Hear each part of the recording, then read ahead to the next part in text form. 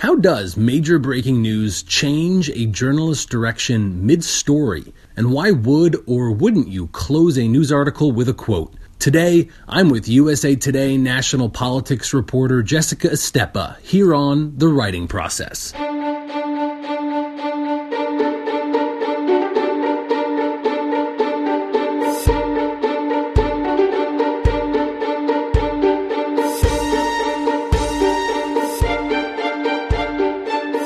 Welcome to the pilot episode of The Writing Process.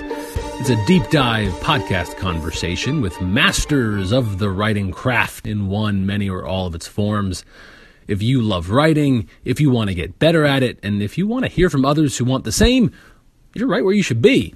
I am Chris Wink. I am a journalist. I'm a fiction writer. I'm a songwriting admirer. I'm an amateur logophile. And now I'm going to be your host. You'll get insight into all of the many writing forms. We're talking fiction, poetry, memoir, songwriting, many, many more. We're going to find similarities and differences and lots of real takeaways about process, methodology, and choice making. I'm going to feel successful if you leave a better writer after each and every episode. The Writing Process will publish weekly in seasons for all your necessary binge listening, so you better subscribe. You're going to get ready to hear in this inaugural season the best of 10 conversations I've had in the last few months with true writing masters. But before I even knew what this was going to be, I needed to have a very first conversation. Fortunately, I am blessed to know this woman. So, my name is Jessica Estepa. I am a politics reporter and writer at USA Today in Washington, D.C. I've been in D.C. for 8 years and have covered politics on and off that entire time. I first sort of met Jess when we were both undergraduates working at our college newspapers.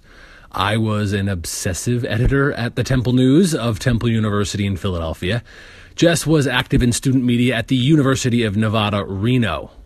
Today, all you got to know, though, is that Jess is about an ideal, a representation you can find of the optimistic future of national political reporting. She is thoughtful and curious and sweet and caring and balanced and serious, even when she's not. Whenever I talk to reporter friends about process, I always like asking them if they like the reporting or the writing part more. You need both, but almost always there's one that is more the favorite. Jess was the ideal pilot interview for this podcast because she is firmly in the writing camp. She loves reporting, but she told me she loves best taking all those notes and all those interviews and crafting a narrative. Back in January, she and I snuck into a tiny recording booth near the entrance of the USA Today newsroom to talk about why. As old friends, she and I got lost in a conversation for well over an hour. We talked about topics ranging from house style, detailed reporting technique, and fake news. I'm going to share some of that as extras on writingprocesspod.com because for this episode, I took the most focused 25 minutes of our conversation. In this, we talk through why she took a steno pad to a python hunt in Florida, and we walked through the kicker of a story she wrote about turkeys. But first, since she is, in fact, a White House politics reporter for a national newspaper in 2018, we'll start with what writing a story with a newsroom looks like during one of the biggest political stories in a generation.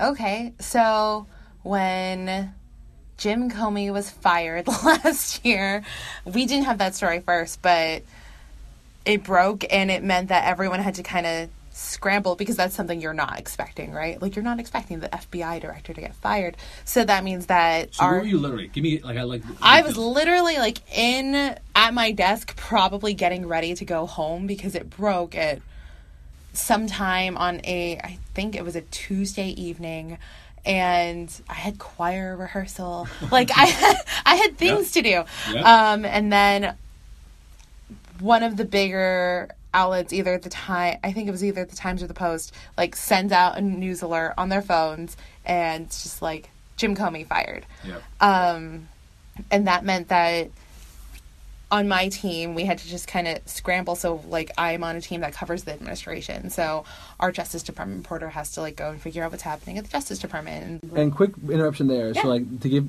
like, folks listening, like, your mindset. So, you know, you guys are competing at a national level. This is a really big and important story. So you immediately start in this defensive place where that's a thing where I imagine the first reaction is like, damn, we would have wanted that. Okay. Right. But now the positive side of our industry's competitiveness is like, all right, how do I add to this positively? How do I give something else that is important? And exactly. So, like, yeah. So I think the other reporters who are here, like, everyone just kind of starts jumping onto their beats. So, like, you have the Justice Department, you have the White House, you have Congress. Does like, someone literally say, hey, are you seeing this? Is this something that happens? Yeah, exactly. Like, someone's just like, they'll curse, and then, like, what are we going to do? And then, like, people disperse because that is what they are used to. Professionals, they have relationships. And when you're a beat reporter, you have well-nurtured, long-established, tight relationships where you can, I imagine, text now, or it's Twitter DM, or it's an email, and it's like, whoa, what's this? Yeah. And so I think I had actually just written a story about Comey that day. So my story ended up becoming the vehicle that the main bar, like, flowed into. Main bar. So, like, the main story of the night, just because I had happened to write about it. And so next thing I know, I'm sitting at my computer, I'm taking feeds from different reporters. And what is that literally like? What's the feed? So you've written something that's perhaps maybe in the paper tomorrow, or it's running online at some point. It's been edited maybe. Yeah. So it's edited, it's ready to go, it's reported out, you've written it, sitting in your desk, in a CMS or what have you, and now the character in the story that you are writing with the facts you've built up has just had their life transformed, and now a whole lot of people are literally either emailing you or maybe in CMS they are giving you snippets they have. Emailing. Mostly just emailing. Yeah, so I talked to my source and yeah, so, like, here's what I have, or here's a quote, or here's something, and I'm taking that and I'm plugging it into the story. And so the story form is literally just changing. So I'm like, okay, it's not important that, like, he was trashed by the Deputy Attorney General now. What's important is that that happened on the day that he was fired by the president. And, like, and the story just kind of continues to meld as it's like, okay, well, here's the congressional reaction, so here's what Mitch McConnell, the Senate Majority Leader, thinks, and here's what Paul Ryan, the House Speaker, thinks, and here's in an inverted pyramid format. Yeah, like your structure, you know what a skeleton has to be. That almost is that's something that we've developed because we have to act with so much speed, which is perhaps different than a short story crafted over a decade. You have an inverted pyramid, but that's now, you know, what's the top of the pyramid, what's in the middle of the pyramid, what's out of this story. And speed matters because, one, the way you build a relationship with readers is that you consistently share accurate information, but at a time that is, you know, you want readers to say, well, USA Today will have something good. Jess Estepa does good stuff. I want to see what she has on this. That's the aspirational ideal of our work. So that's what's in your mind right now. You're like, okay, we got to get this out, but it has to be factual. It has to be accurate. It has to add something to the narrative. And other people now are throwing stuff at you. Everyone's throwing everything out. And then I think that once the main bar was set and, like, I had to hand it off, then I had to start doing explainers of, like, how we got here. So it's like, okay, so here's what Jim Comey said last week when he testified, and here is everything we know about this person that no one was talking about at this scale literally an hour ago. And that's just kind of pulling from previous stories that you've done, and you start researching and you start calling your sources and you start figuring out, okay, what else is going to actually help people better understand why this matters. Can you write well in speed? I don't mean you, I mean humans. I think so. I think that, and that goes back to the, like, honing the craft. I'm not sure everyone can write well and fast, but you can learn how to.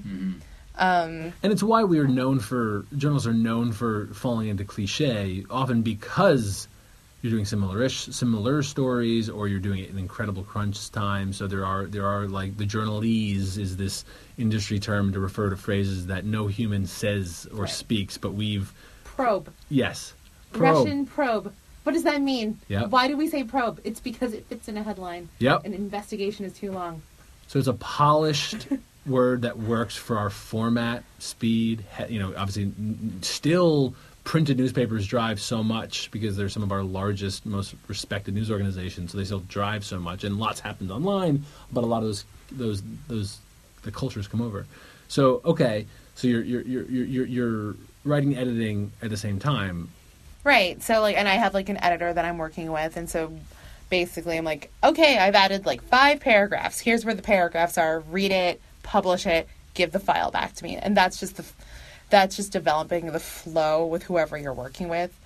I think different editors work differently, but this is just how my editor and I work together. From the time you got that news alert from a competitor to the first version, well, maybe it's only 2 questions. The first published thing from the USA Today and the final thing that perhaps ran in the paper or whatever is the best guide. What are those 2 time benches? I know those are different. You get something, you get a stub up, maybe something, a shorter form just to acknowledge, yep, this is happening, but then you're building on it. What give us the sense of time? So we wouldn't publish something right away if it was only based on one source. So you get a news alert, and interesting people know that. You guys don't say, well, another news organization did it, because you have your own processes and standards, so you guys have to go to your own sourcing. Right. I mean, we'll say that other people reported it first, or we always aim to verify everything ourselves, right?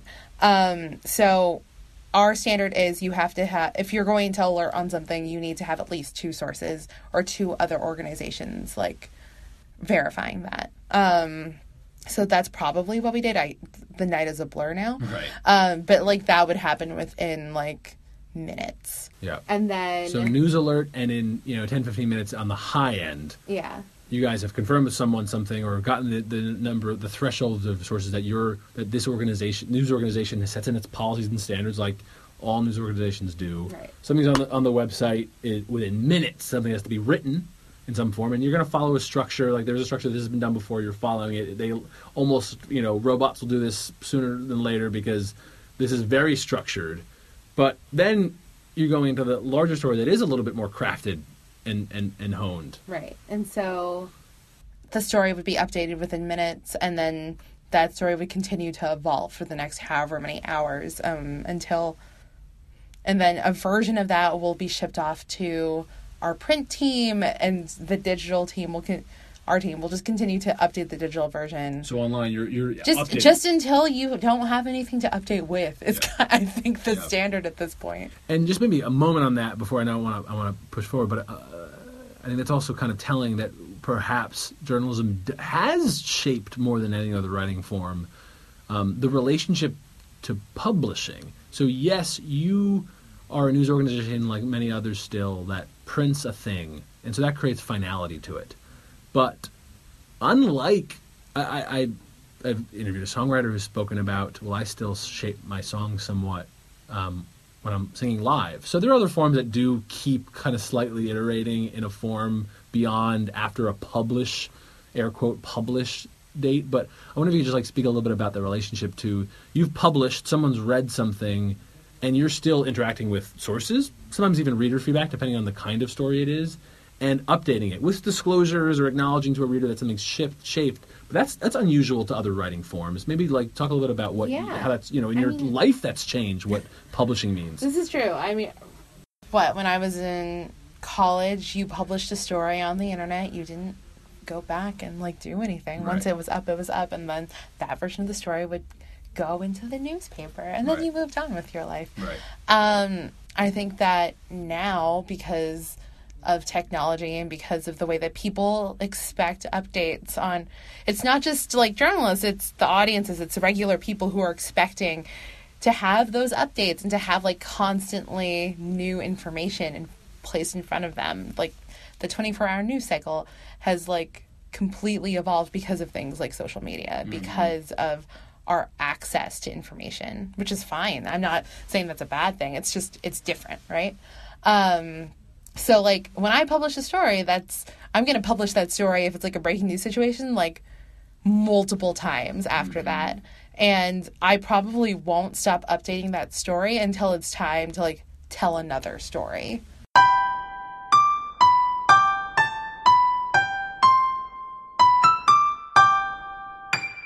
Most journalists have hundreds, thousands of articles in their career. Right. Is that one way that's different about, how do you get good at writing journalism is basically the question I'm backing my way into, and it's a volume game, right? Yeah, I mean, it's practice, right? Like, I don't know what your that practice is. is published, right? You've been publishing, for 15 years. You are constantly publishing, so you can go back and read that terrible thing you wrote like 5 years ago, and I do that sometimes, just to see like how far you've come and how far you've grown. But yeah, on a daily basis, I can write anywhere between, like, I always write at least one thing, but I am much more likely to write 3 to 5 things, right?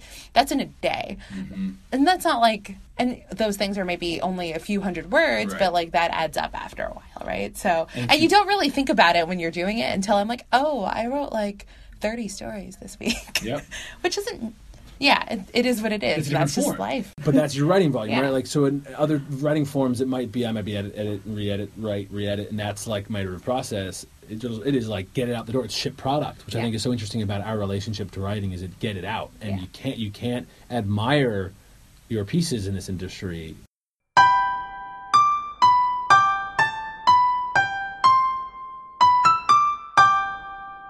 What have you gotten better at, and what do you still need to get? What do you most still want to get great at? That's a good question. So I think that I have always been very good at details. Like, I like the fly on the wall kind of, like, I like to sit there, and if you don't have to pay any attention to me, you just do your thing. So I went python hunting in 2013 with snakes, yes, in the Florida Everglades, because Florida is a weird place that like allowed people to go hunting for pythons in the Everglades as a part of a contest. And so my editor sent me down there, and like I just described the scenes. Like, they put me in a canoe, and I am not outdoorsy at all, so it's just like, yes, let's put Jessica Estepa in the front of a canoe, and it's gonna be fine. And I'm like with these 2 men who I don't know. I'm like, this is okay. And I'm like just writing every single little thing down, because I'm like, okay, so like, are you a steno pad? Yeah, I'm still a pen and steno pad. Pen and paper. These are different things. Yeah, so I'm a pen and paper kind of person, and like if you ever see a photo of me like out working, you always see a paper in my hand, which other people like kind of mock now, because they're like, oh, why do you need that? I'm like, because it helps me process, and it's because I'm writing down those details. Right. I'm derailing you because I think it's interesting about process again. So like, reporters do different things. Some are phone, some are just record and transcribe, some pen and paper. Let me just say a little bit about what are like, this form is different than a lot of others. What are you writing in? What are for your story in the canoe? What are the literal words you would write in a steno pad? Literal direct quotes, literal sentences, just little snippets. Just give us some examples. Everything. So like I'll write down a quote. So I remember this very clearly. The guy that they put me in the canoe with was like singing about the snakes. Because they were naming the snakes. So I'm just like, I'm scribbling down, like, what he's singing. He's like, Cecilia, we're not going to kill ya. Like, that's what he was singing in the back of that canoe. And, like, at the same time, it's 70 degrees, and, like, it's very sunny, and it's very bright. So I'm writing down, like, the feeling. I'm writing down, like, what I can smell. Because, like, that helps set the place. I'm writing down about the fact that, like, we see no other life, despite the fact that I'm in the Everglades and everything. Everyone's like, oh, it's because it's cold. I'm like, it's 70 degrees outside. What are you talking about, Florida? Are you able, is one of the things you've gotten better at, that you're able to, do you use a higher percentage of what you write down in your pad today than you would have 10 years ago? Are you better at curating what you want to write down, or you're writing down the same? That hasn't changed. I write. You follow what I'm? I got what you mean. I write down everything. I do not use a lot of it, and I think that's just learning what people will find interesting, or what actually matters in a story. Or so you're not live writing and editing in your head while you're reporting. It is like volume down in my canoe, and then later the newsroom or wherever I'm writing, then I'm notes and saying, okay, I'll pull this out and curate it. That's interesting. That is, I think people have different approaches to that. Yeah, so I'm definitely a gather everything you can absolutely get, and you'll figure it out later, which can be problematic if you're like in a hurry. But you also, I suspect, because I've heard interview people who do the opposite. Like, I'm live writing a story, and so I'm only putting things that fit in. But surely you might miss that thing that in the moment didn't seem important, and then later it did. Yeah. And you describe in this story of python hunting about your strength being details, so it sure seems like a connection about process. It follows that someone who prides yourself as being strong in details, you're writing everything. So you might go to that newsroom and say, gosh, I wrote the canoe was red. I don't even know why that mattered then, but now in my story, perhaps it has something for you. So that... Exactly.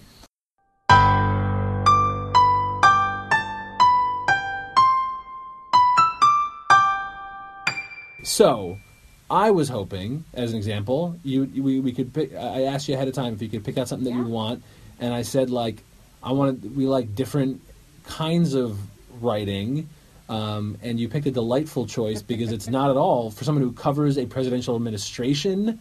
You do all kinds of heavy things, but with voice, and I think actually very aptly you didn't just pick that for pick a story like that for no reason. I think it speaks to. So what's the headline? The headline is Honest and Abe, Turkey's Obama pardoned in 2015 are living their best lives in Virginia. Look at that. So USA Today, other news organizations, reporter can have influence on what headline writing is, but typically there's someone else who's doing the final headline choice. So you don't write that. You might submit something. Is that... Right. So, I mean, my editor and I will go back and forth. So I'll actually write a version of the headline. I am not the best headline writer. Right. Different form even. Yeah, that's just something completely beyond me. But so my editor will shoot it back, and she and I will basically negotiate over what we think is a good headline that people will click on, that will also get good SEO and all those good things. Yeah. And that's, again, something that's distinct about journalism, that other forms, sometimes that headline or title is meant to be evocative of what it's about, but not direct. Journalism is a little bit different. Some print stories still have loose headlines, but really, because of you're trying to get search strength in web traffic, you're trying to also just be a news organization. So sometimes with voice, you can get into trouble by being slightly inaccurate. So there's a negotiation. When you use the word negotiation, you mean it, that there's a balance between we want it to be well read, so we want people to understand what it is, but sometimes cheeky headlines get people excited. If you can get cheeky and accurate and descriptive, you're hitting a home run. So that's kind of the negotiation you're talking about. Exactly. So Jess, read, and when you talk to the inverted pyramid, that is lead. LEDE is the way we typically refer to that first sentence or first little section. We have a nut graph, which is maybe the top half, but middle section of a story that's going to be broadly why the story matters, and then that. The tail end of stories, often a lot of details, but that's why it's an inverted pyramid. But we sometimes call that a kicker, is a word that some news organizations use. I don't know if that's the word the USA Today uses. Yeah. And what is a kicker? And I presume that might be what you're about to read for us. I mean, a kicker is just... I describe a kicker as yes, this is where the story ends. This is just a good way. And a lot of people like to use it on... to end on quotes. Mm-hmm. I like to challenge myself and try not to end on quotes if I can help it. It's something that I picked up from another journalist years ago, where it's just it is harder to not end with a quote. It's a very easy thing to do as a journalist, because everyone has a good kicker quote. You can always, if you're interviewing people and you hear it, you're I know that that's how I'm going to end my story, but it makes you a better, I don't know, I want to say a better writer, but just it's a little more challenging to find a way to end a story if it's not a quote. Yeah, 98% of the stories I've written in my life end with a quote. Yeah. And I almost, because I love what you just said, because I think that's some of the most fun I have reporting is I remember early on someone saying you never leave a scene, usually that's breaking news, but never leave a scene without a lead. But typically that often is, for me, it's a quicker quote. And they're different. That high quote that's the top portion of your story is, that's usually, it's drawing you in. Often it's even an extension of the lead and not quite more. But I love how you described kicker. It is something that often in the story you hear it and you're yeah, that sums up. The best kicker quotes are essentially symbolic of an overall story, but also convey something new. So anyway...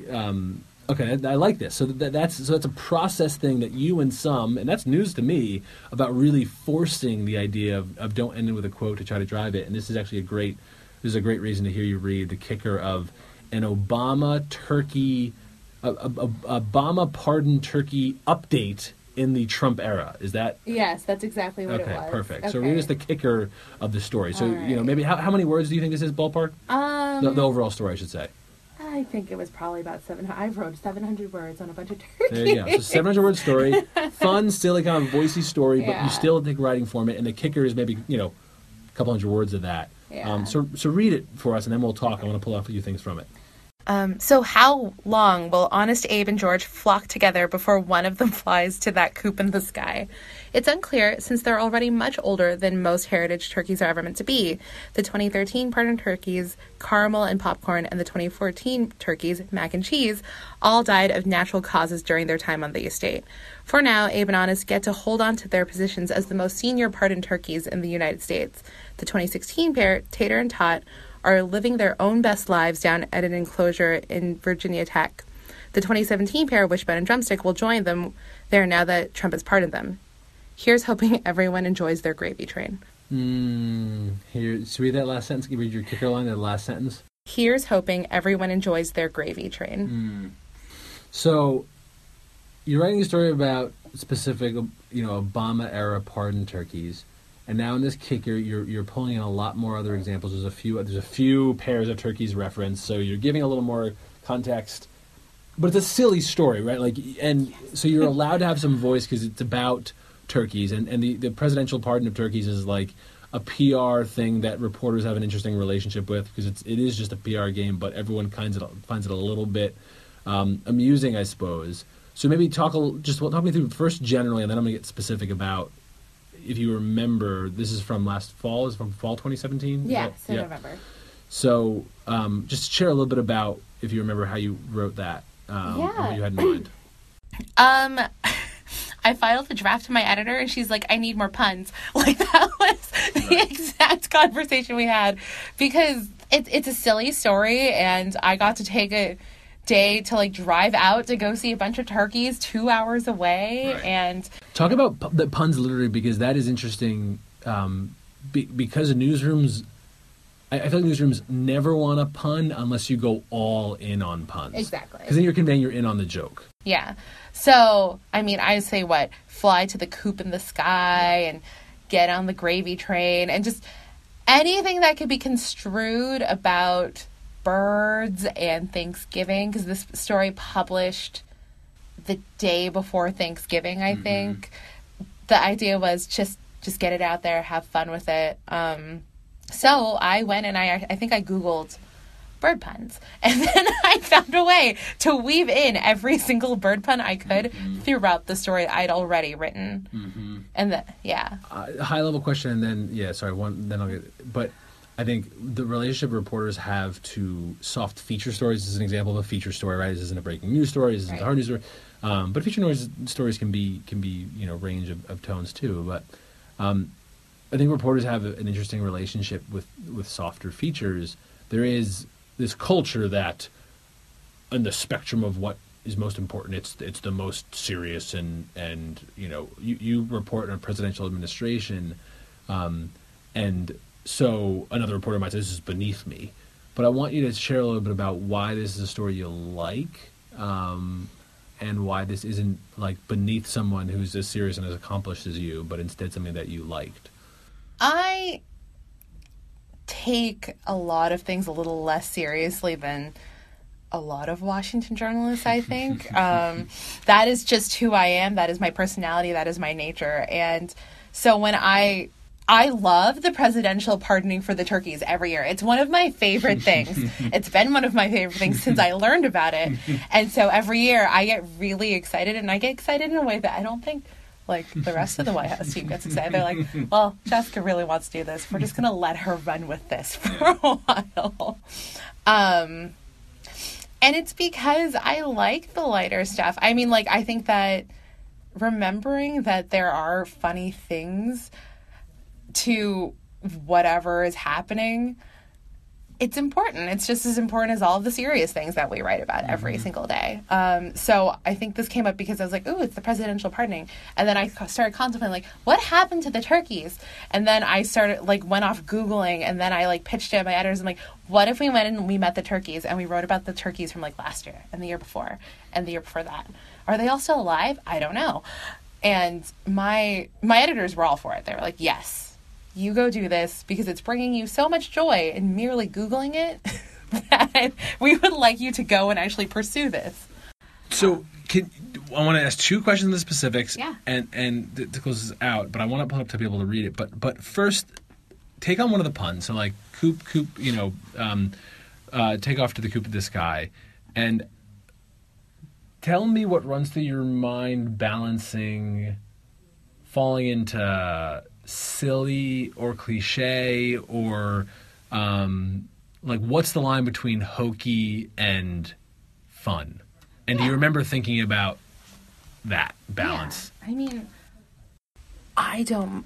My biggest fear is becoming cliche when I'm writing something, but I think that the entire tone of the story, I mean, I kick it off by talking about the fact that all Obama did was tell bird pun jokes when he was pardoning these turkeys. Like, that sets the tone, and I, like, earlier in the story, I throw in a line about the fact that the turkeys didn't personally answer any questions that I asked of them. You know what kind of story you're getting. And why is that okay and not stupid? Like, do you remember having to, like, and I guess I'm asking a difficult question, but I wonder, like, the thought process where you know this far into your career what is not silly, but maybe when you were 15, maybe if you wrote the story at 15, you would have gone too far one way.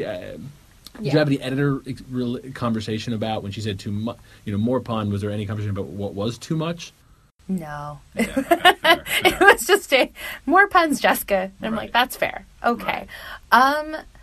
I think it's just, and I think it's just an internal sense of I know when too far is too far. Mm-hmm. Just like when I'm writing anything else, I know that, okay, I can't say that because that's not, like, something that's proven or that's not a fact or whatever. Right. Like, that same sense exists when I'm being silly or when I'm being ridiculous sometimes. And I think that's also why it's good to have editors, because editors can, like, rein you in when you're being a little too...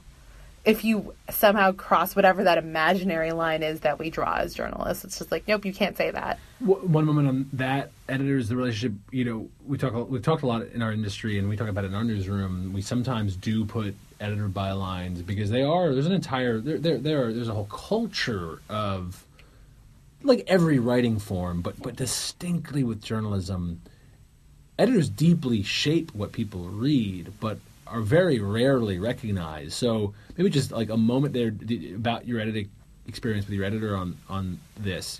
Her name doesn't appear on or in this story, but I presume you'd say, others more, some articles more than others, but if she was involved in this one, had a real influence on it. To just like say a bit more about that. Yeah, I mean, so I'm lucky in that I work with an editor that we have a very good process where I will send her something and then she'll usually send back her thoughts within the story if she thinks something can be tweaked. Like, for the most part, a lot of my stuff, like, goes forth without a lot of editing. Clean copy is the phrase that we talk about in the industry. We talk about a reporter sending, and I've heard editors talking about, that reporter sends in clean copy, which means they might need like little pieces but don't need a lot of editing. That's a compliment. Right, exactly. And so for this particular story, she was just excited.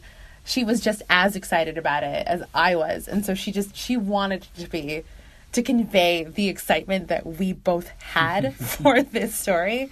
And for us, that was puns. And yeah, and it's nice to like at least have that feedback, because sometimes you don't know what can you say, or like what would be acceptable, or because you need to bounce that idea off of someone. I think any good writer has a good editor, right? Like, everyone can be improved upon. Everyone can work with someone on something.